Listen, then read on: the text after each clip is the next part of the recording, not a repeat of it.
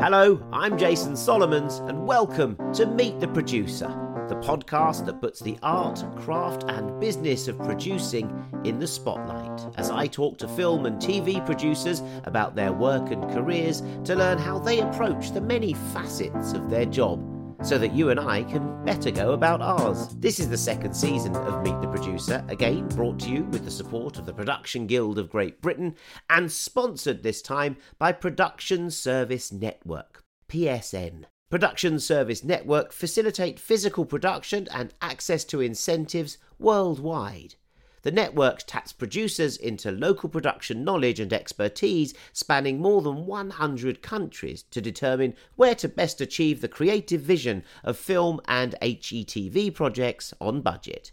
Visit productionservicenetwork.com. This second season of Meet the Producer puts the focus on awards season, as many of my guests will be in the race for nominations, for Guild Awards, and sometimes for the most prestigious prizes the industry has to offer. So we'll be finding out what effect that can have and how to react when and if it happens. In the first season of Meet the Producer, I was a new producer myself, but since then, and partly due to the advice I received making that series, my projects have advanced considerably, and my knowledge and confidence in the role is growing. Awards may be some way off now for the moment, but after a career covering them as a critic and presenter on the red carpets and in news studios, they're the destination I'm aiming for as a filmmaker from the start. Why not? So let's get going and meet the producer.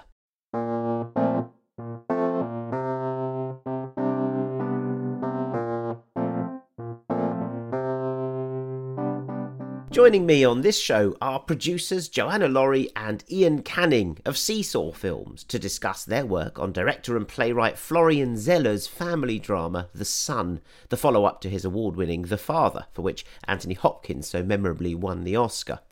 While Hopkins also features briefly in The Son, it stars Hugh Jackman as a lawyer dad going through the nightmare of his child's mental health issues, the teenage son being played by Zen McGrath. Take back what you just said, Nicholas. Do you hear me? You take back what you just said. Now. Asshole! Me?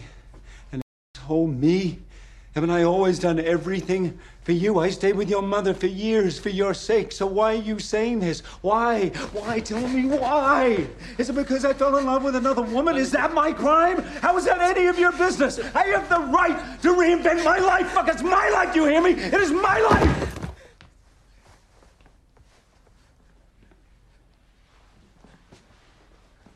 I'm sorry, Nicholas. I don't know what just happened.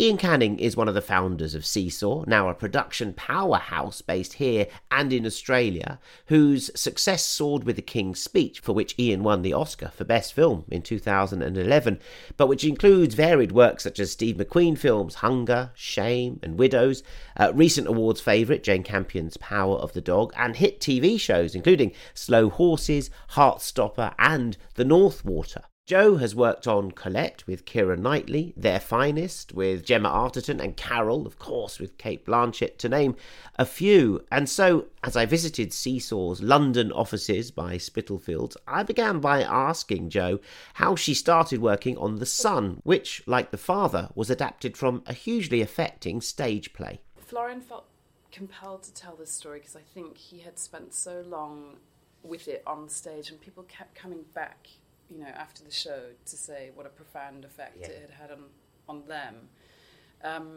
And so he set about writing the script and talked to us about it. And we said, please share it with us when it's ready. And he did. And one thing led to another. And, you know, when Iain and I think we probably read it. It felt like we read it in the office at the same time when we opened our doors and kind of did a gleeful clap. This is The Son. This is The Son. When he sent us the script, it was just such a powerful piece of work, and we kind of knew we really wanted to work with this filmmaker on this movie. And what do you do when, because I don't know if you're the only people he sent the script to, do you have to then sort of come up with a plan in which to sort of say, well, yes, you need to work with us rather than going with someone else? How do you woo someone like that who's got a hot project already in The Father and sort of say, right, we're the people for this one? It was tricky, I think, over Zoom to sort of build up that, because a filmmaker has to trust. I think that's the biggest thing in terms of you being able to work together and take on the material, especially this material, which had been Florian's play. It was about trust, and I think there's a dynamic on Zoom where empathy is a little less able to be conveyed, I guess, in some ways. So, especially on the subject matter of something like the sun, just being able to have a filmmaker feel that they can trust you with the subject matter, with the production, everything moving forward, was more of a challenge, I think, than when you just sit in a room with people and you talk to them and then you get a sense of each other in that space. So I don't know whether Florian sent it to everyone else, but we were just really happy that we were able to convey, I guess, our passion for him and the material through an hour Zoom call. Yeah, of course, there's always compromise. I think no matter what time, COVID or not, when you're making films, that's sort of where some of the best decisions can get made, is when you have to make those really tough calls and you realise what is most valuable, what is most treasured, what do you really need to say in this story. I mean, no one enjoys it, but you kind of get to the no. Do you mean that it was a New York set story and that you were going to shoot it all here in London? We did shoot, the exteriors were there, but the set we were in a studio in Enfield. And we were around London as well. Chelsea for Brooklyn is the way to go. But and the sets play a part of this in both The Father and the Son, is that, to sort of repeat a little bit, I guess, what Joe's saying, is that The Father was about being trapped in the internal space of one character and experiencing that from their perspective and that confusion.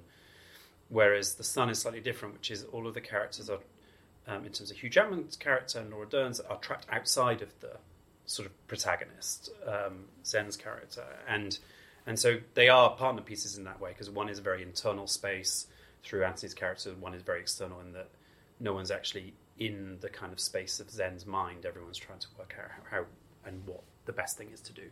And how much did you know the cast, for example, when Florian sort of had the script? Did he have some ideal cast involved? Did you then get involved with suggestions? Because it's quite an interesting. It's not one that you think, these all come together as a sort of as a package. Laura Dern and Hugh Jackman, and then you had to find a young sort of star who was a bit unknown. So yeah, how did you work with him on that? He did have a few ideas, and then while we were thinking about that, Hugh Jackman actually emailed Florian, and he said, "I know you might be talking to some other actors, but." And I would never want to cut in on someone else's dance, but if you're not, please think of me. And I think that was quite a rare thing for Hugh to have done. And so Florian, I remember, called us up, and we were like, yes, you should, definitely you should talk to Hugh Jackman. And I think he's sort of gone on record and said within 7 minutes of them talking on that Zoom, he knew this was the actor, this was the person to tell this story.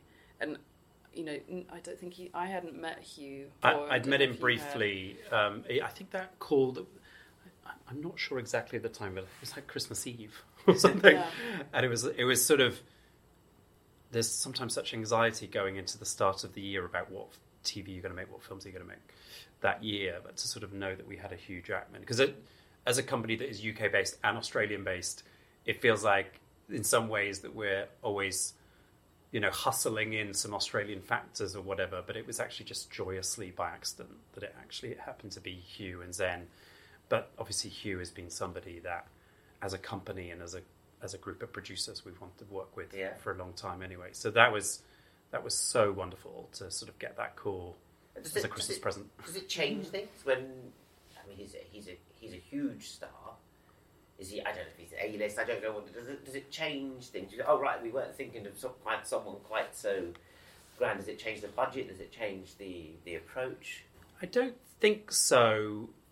Partly because it's based on Hugh as a person, which is somebody who, is so into the craft of what he does, and with this very particular story, wanted to do it justice and wanted to, and is such a committed actor and performer. So it wasn't like we were suddenly dealing with an entourage with Hugh. You're actually dealing with an incredibly centred, beautiful person who wants to do the best work. And I guess that's as a producer what you want, because everything else is sort of extra, whereas actually what you want is somebody to feel that committed, and he was. I mean, from writing really, the email onwards, right? He's really good in it as well. You know, he does. Yes. I mean, he's great quite in good, it. isn't You know? it? Yeah, I knew he's good.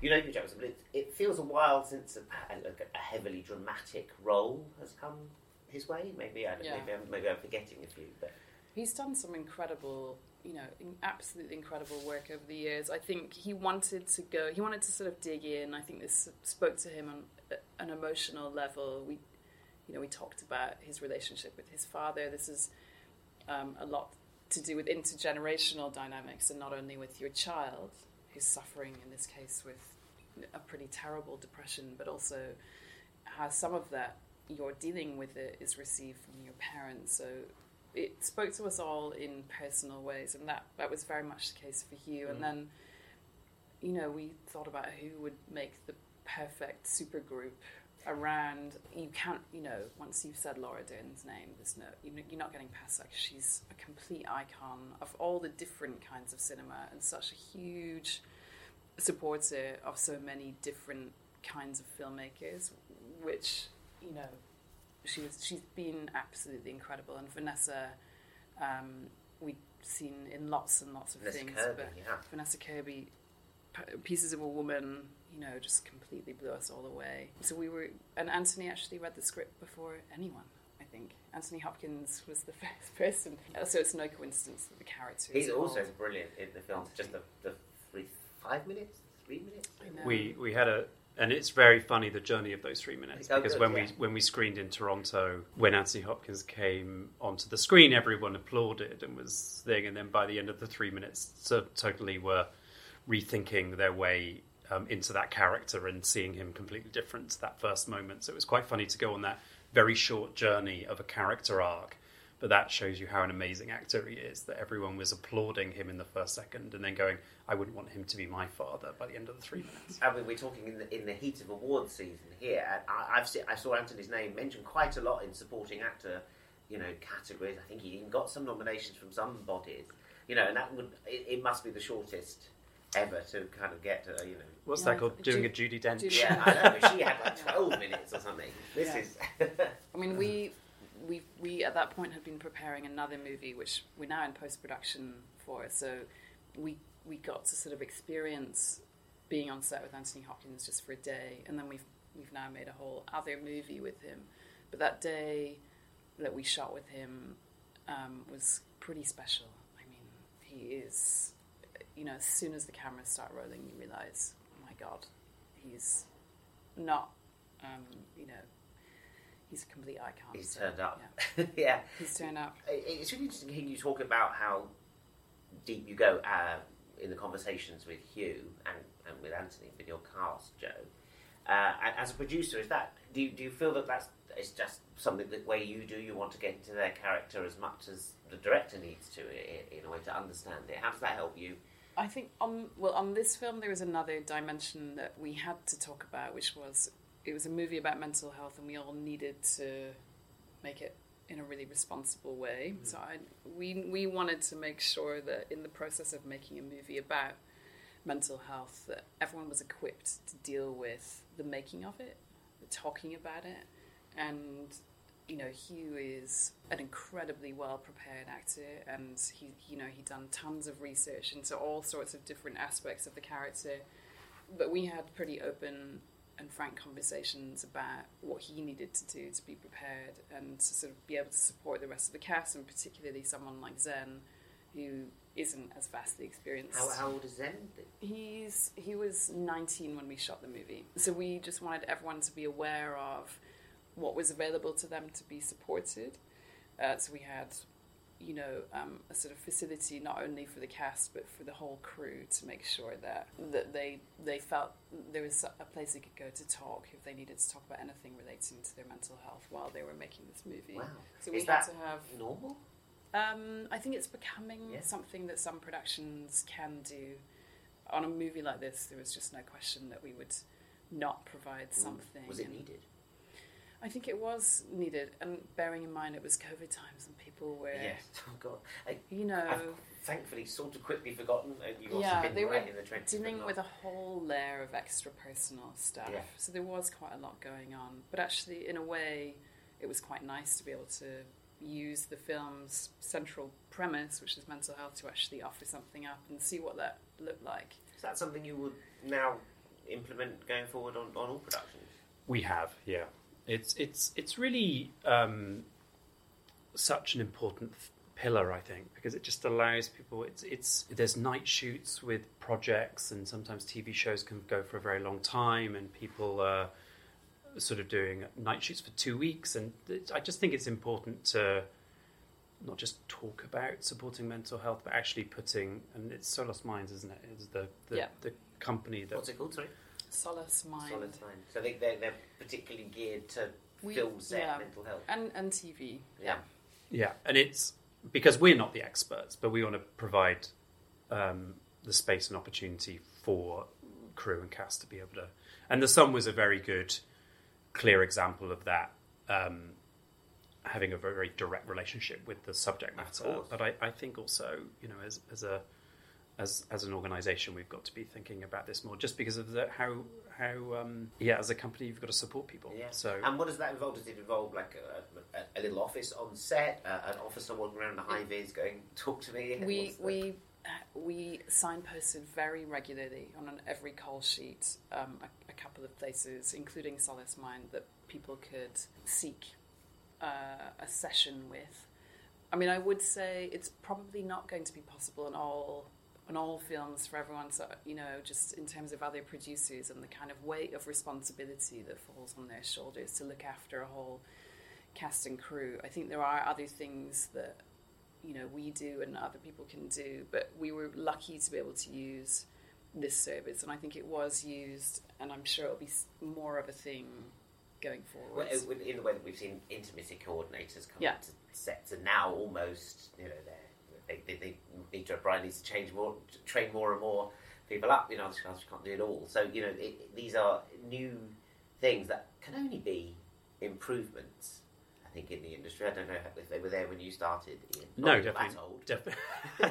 I saw Babylon. I definitely feel it. I think yes, and also sets themselves are complicated places. Sometimes do people feel comfortable there? Do people feel safe? In anything you can do to make a more collegiate, hardworking, but sort of enjoyable environment, I think is a good thing, because then everybody wants to come back, which is part of how you keep good people. Yeah, absolutely. And presumably some shoots are tougher than others. You were in a place that is a warehouse in Enfield. Yeah, it was a really hot warehouse in Enfield. We couldn't figure out to get the bloody air conditioning on. It was the peak of summer, and it was very sweaty. We eventually did solve that one. And was that a sort of because of COVID as well? Was that much a manageable place to work that everyone could come to? Set is quite. I mean, as I'm sure you know, it's much easier to control a set than it is a location. We've got neighbours or businesses that you've got to, deal with the parking and the noise and all that kind of thing. In a studio, it's a pretty, that's literally what they're there for. Yeah. So, it was a little frustrating that we couldn't get the air conditioning. It was a brand new studio, so they actually hadn't quite finished building all of it. And that was, that moment post-pandemic when all the production just landed in London. And there was a lot of big Netflix stuff, and the streamers and the studios were all kind of gobbling up the studio space. So people were working in really weird places. I think our studio used to be Iceland, something like that. And they couldn't get the air conditioning working? I know. What would have happened to the canapes? It's interesting when you say that because the film I'm producing has got half of it set in a grand brasserie, a Parisian brasserie. So when you think of it, you think, great, we go to Paris and come to a brasserie. And I believe that it would be much simpler to actually build it, because then you can have it working exactly how you want, and people don't have to park outside, and we don't have to worry about trucks and all of that. So I think Enfield, here we come. There you go. It's a bit closer to home as well. But it's funny when, if you think about The Power of the Dog, for example, the set for that must have been a very different, because you have, I don't know if you have wide open spaces, you want an encampment. Yeah, we were lucky enough to have a full build, well, a 2-story build of that house on the South Island in New Zealand. So that really did feel like you were driving up to Phil's, ranch when you arrived there. So that was a pretty spectacular set actually for arriving as a producer. It just obviously each project is different and requires a different set as well as a set of parameters. What about the finance of this one?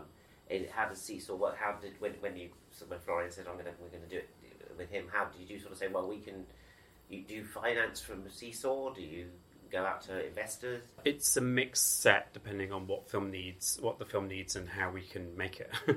So it depends on how many choices you have versus if you have no choice at all and there's one person who luckily enough wants to finance your film.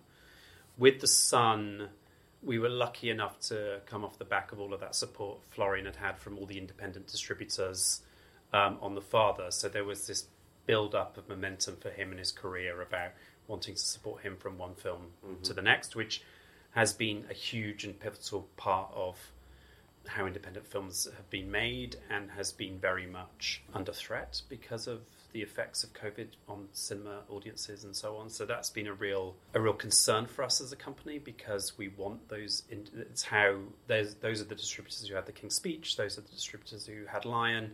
It's really important to us that they thrive and do well, and it's been challenging circumstances for them. So it was nice to be able to, after Power of the Dog and our wonderful experience with Netflix, to do something different and able to play a part in the slate of those independent distributors across the world.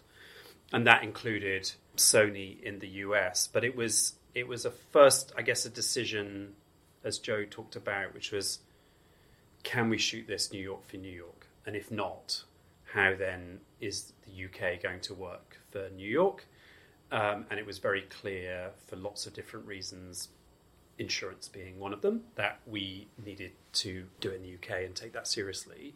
So once we made that decision, we were able to understand what the budget was going to be and what the finance we were going to need. Of course, we were short. We needed to find a way of making everybody believe in the project that little bit more, to pay a little bit more for us to be able to make the film at the quality level that we expect of ourselves and would want to deliver for Florian. And who does that? You? It's myself and Simon Gillis, and there's a part of Seesaw called Cross City, which is our sales side, because that's sort of my history before I came into producing, is that I was in film sales. And then we worked with Embankment, who had been a huge part of The Father and getting all that distribution and finance.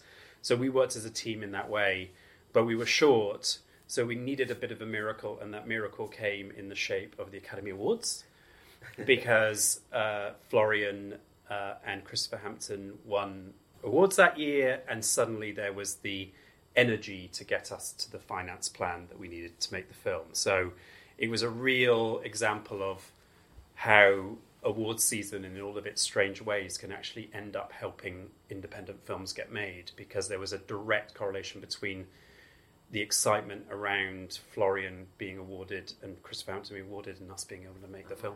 But Christopher Hampton was quite a decent writer before, even. He could spell quite well. Sometimes there's you just need a little bit of magic to help you across the line. Do you get involved in that side, Joe? I mean, obviously you're sort of intrinsically linked because I need them. Is that an element in your game? It always has been. My history before Seesaw was another independent film production company called Number 9 Films.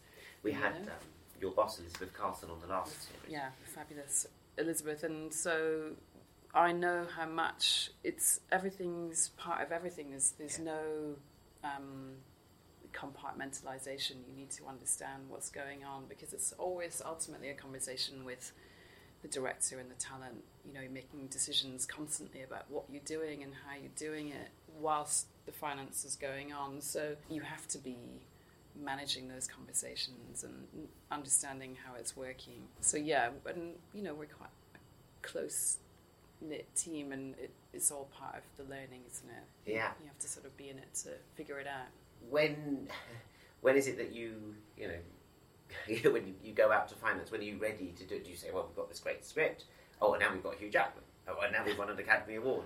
Are they repeat visit? I think there's two big moments. Actually, the financing moment is a little bit more obvious than the other thing, which I think is absolutely key to someone being a producer that makes work, is the spidey sense that now is its moment as a project. I think that if sometimes you blink, and you don't create the circumstances swirling around the project that make everybody feel like they want to go on the journey with you, then your whole project can implode. And to rebuild it then, even 2 weeks later from that moment, can be a huge challenge. So I think just understanding how many elements are around to go into overdrive, I think is really super important.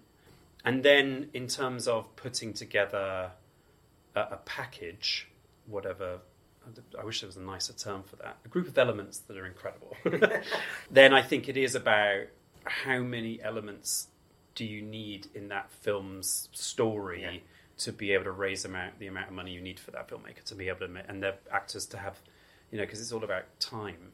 So how much time do you have? And how much money are you going to have to allow the time that is the right amount of time for everyone to do their best work? And so I think it sometimes can just be a filmmaker and a script. It can be sometimes one actor, and it's different. It's a sort of spidey sense of when you feel like you've got the elements. Obviously, as many elements as possible is great, but sometimes you need to wait a moment to cast certain roles because you're too far away from the start date to have people think about it. What do you remember from all the amazing films that you've done where you went out with not enough elements and then something else clicked? Oh, that's a very good but very frightening question. Well, I think it's when you start to not consider the sort of external needs of what distributors or streamers want from a project. I think is where you can come unstuck. So you could get quite excited about somebody who has just stolen the imagination of Twitter, but for international distributors, they've had no relationship to that, even that filmmaker or that actor, and so therefore you're taking the project to them, and they don't have any history with that element of the film, which is going to make them excited to do. Of course, then it's part of your job is to say, this is going to be somebody that you're going to be very glad that in 18 months' time that is important. Yeah. But that is an element of trust, and they've got to trust you on that. So sometimes it might be because we've just gone out with a project with somebody who is having their moment in some context, but is not quite a big enough name or whatever for people to take the leap. And that's changed a lot actually with streaming and the sort of concept of, definitely we're getting asked more what's people's Instagram following, things like that, things that just didn't come into the kind of conversation before. Are they any good? Are they any good being the second question, but it's the first question for us. So I think that just when we've gone out, when an element hasn't quite had the kind of history in film to make it justify, and you can see the room, and it's not, but you can see the room sort of going. Sometimes you get a big sort of, eyebrows raised and like a sort of yes, or you get some sort of like yeah. And then you just hope that someone within the company gets what you get. Yeah. And then sometimes you can absolutely prove to them that you attaching this particular person is a smart idea rather than a reckless idea. And the thing that you're doing amazingly at Seesaw now is, I know you started, you're doing telly as much as film. How do you know? I mean, The Sun obviously felt like a film. It's a one-off, even though there are, it's part of a loose trilogy, if you like. But when you've got Slow Horses, or when you've got the Essex Serpent? How do you go? I think this is, this is long form series. This is it, or why Slow Horses could easily have been, a one drama. It's got such a great cast. It could have been a Tinker Tailor Soldier Spy one-off drama. I think it's been a real learning curve for us. I think we were definitely in the beginning, and I'm talking about when we made Top of the Lake, we were definitely a film company making television. Yeah.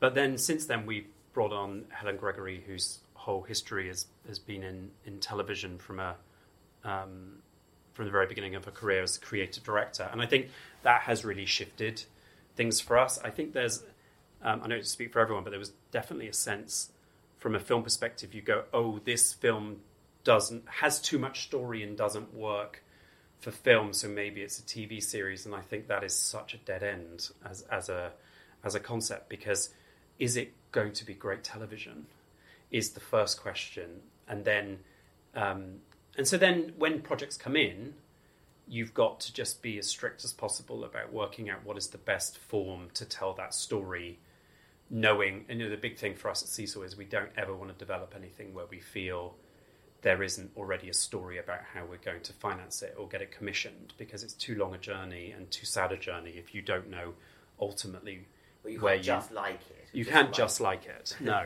And so we're very strict on that. But I think it is, sometimes we read things and we go, well, that is best in its form that it is. It's an incredible novel, and that's a fantastic thing. To change it in any other way would not be a great idea. So it's about being strict, knowing what the how people are going to see it, and just know it's right for the world of that thing, that it's right for film or right for television or right for short form television, whichever way it is. It's interesting hearing you say about supporting the ecosystem of distributors that you wanted to for independent movies, for example, and wanted to keep that going. Is it difficult to keep that going? Or are we in a world where this office converges the two Top of the Lake premiered at Cannes? I seem to remember its first two episodes. Yeah. So the film and TV worlds, you're actually involved in sort of both. How do you do you see them both continuing? Yeah, I mean, Joe can speak to this. We were very keen because we've sort of moved as a company, I think, from being a company which was about particularly a me on my taste in terms of what we were making, to now being a very producer-led company. We've got 7 producers or EPs across the company, and Joe and Anne Phillips run Film Unlimited, and we wanted to keep that very precious history of our company of film and the limited television of the Top of the Lakes or Essex Serpent recently, and Andrew Haig's Northwater. That was good. I like that. Thank you very much. Thank you for the cold. Some directors don't want to work in the cold, but Andrew was very fine with that. But we wanted to keep that very sort of secure within its own structure, because we do feel that there is fluidity between the Jane Campions of this world who want to do a limited series but maybe don't want to do a returning series. At the same time, we really have loved being in the returning series business, and Slow Horses and Heartstopper have been a huge part of that for us. Do I think the independent sort of distributors, they've had a tough time, but I think we've got to also give them wonderful films that people are wanting to go see at the cinema. So we've got a bit of a job and a role to play. What are they saying to you, Jen?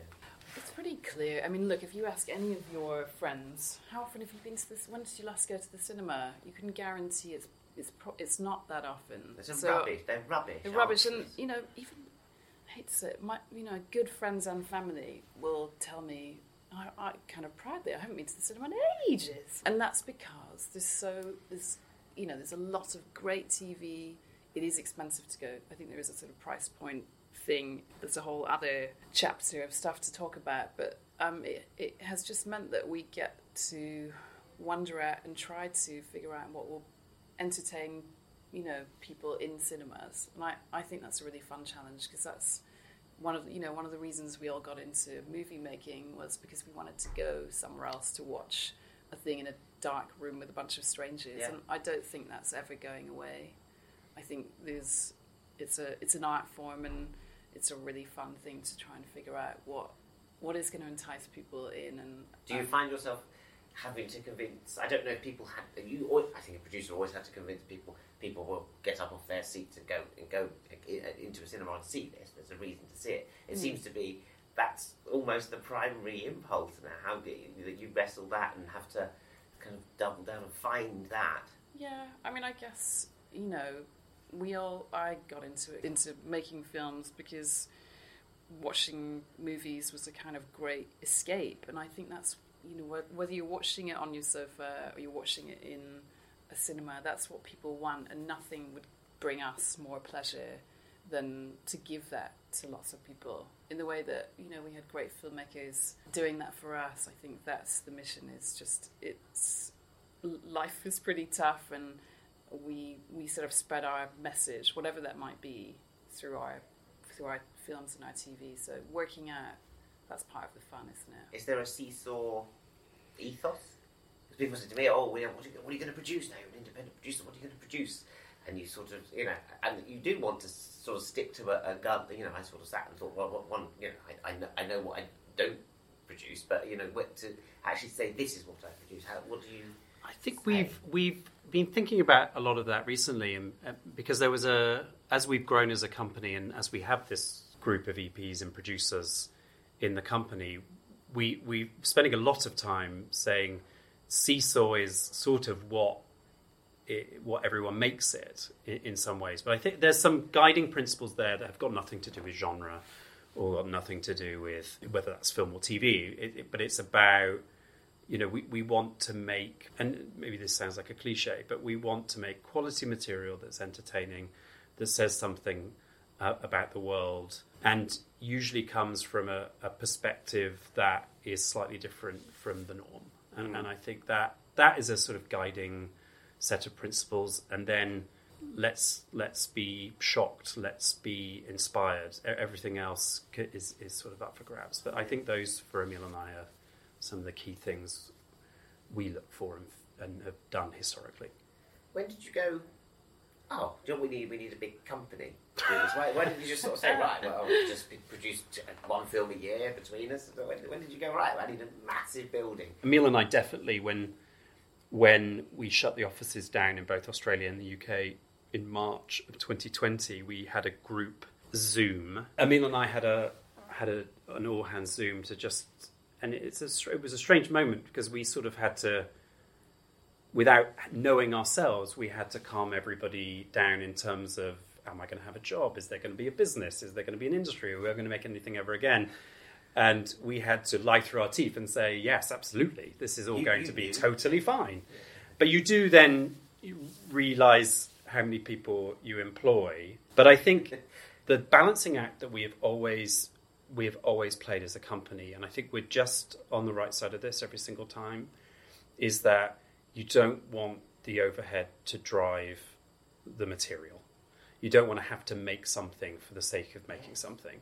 So for us, it's always just carefully, and that's solved by having really good people with really good taste who have great relationships with talent, because then you're always every day inspired by what everyone's doing. But I think that is, from day one, we've definitely prioritized the idea that the moment we're feeling we're making decisions because the overhead has a need, then we're sort of in trouble. So that's our guide. And Emil and I check in on that with each other all the time. It's like, how are we doing? Are we liking everything that we're doing? But we had just with The Sun, which was a sort of miracle within the context of, we really wanted to make a film during that period that we were making Heartstopper and Slow Horses. But to have all of that work come out and to be coming out at the same time through that very dark period for all of us in the industry was fantastic. And so we're just always constantly in that conversation with ourselves about, are we feeling good about the size of the company based on what we're making? Yeah. How's it been for you here at Seesaw? How long have you been here at Seesaw? I joined just before the pandemic struck, which was a nice bit of timing. It's an incredible place to work. I mean, I've been very lucky to work with incredible people always, but it's a phenomenally hard-working company, and everyone genuinely wants to make interesting projects with fantastic filmmakers. And I think, to Ian's point about not being driven by the overhead or choosing projects on a sort of slightly more cynical basis, that is something that I feel we don't have to worry about. We can, obviously be thinking about what distributors want and what audiences want, but we can see ourselves into the project, which is really great. Well, congratulations on The Sun. I know you work on the release. You see it through all the way to coming out in the cinemas. Yeah, soon. Yeah. So you see it all the way through and go to see it up there on the screen. Absolutely. I'll probably do that sad thing of going to watch it with a real audience. That's, a sort of weird, perverse pleasure of mine. We're also, we're in it for the long haul, in that we're probably still approving, posters of the DVD cover of the re-release of The King's Speech in Poland or something. We're here to make sure all the projects are looked after for their whole lives. Absolutely. Once that's done, though, are you working on something else right now? There's lots of things. We're in post-production on the movie I mentioned. Iain and I have been shooting a film called One Life with Anthony Hopkins, which is in post-production now. So we're finishing that off, and then we're trying to get maybe 3 movies up and running in production later on this year. So from summer it could get pretty busy. So that involves, you've got the scripts they're developed, and now you're financing them and working out where to put them and what they're going to do. And All of that. Yeah. Exactly. Just the 3. Just the 3. Hopefully. Well, listen, when they come out, I'd love to come back and find out more about those. But it's been amazing finding back The Sun. Jo, Laurie and Iain Canning, thank you very much indeed. Thanks, Jason. So what did I learn from my trip down to Seesaw's offices to meet with Joanna Laurie and Iain Canning? Obviously, they're a very fine company run by creative and caring producers in Iain and Emil Sherman over in Australia. And that out of the success of the Oscar win for The King's Speech, they've really built on something and kept it manageable so that the quality of the work can lead rather than its budget or profit, which is clearly a very delicate but ideal balance for them. It was interesting too to find out the steps again from Joanna Laurie, how to convince a writer and director to go with you and to make those producerial decisions over where to shoot and how those can overall help the quality of the production itself. It was really fascinating to learn about their mental health care on set. And that company, again, should you need it, was called Solace Mind, SOLAS Mind. And you can find them at solacemind.com. Lots to think about then, from the producers of Florian Zeller's The Sun. Thanks for listening to Meet the Producer from the Production Guild of Great Britain and sponsored by PSN Production Service Network. To find out more about them and the key resources they can provide for producers, go to productionguild.com and productionservicenetwork.com. And for more about me, it's jasonsolomons.com. And we'll all see you on the next episode.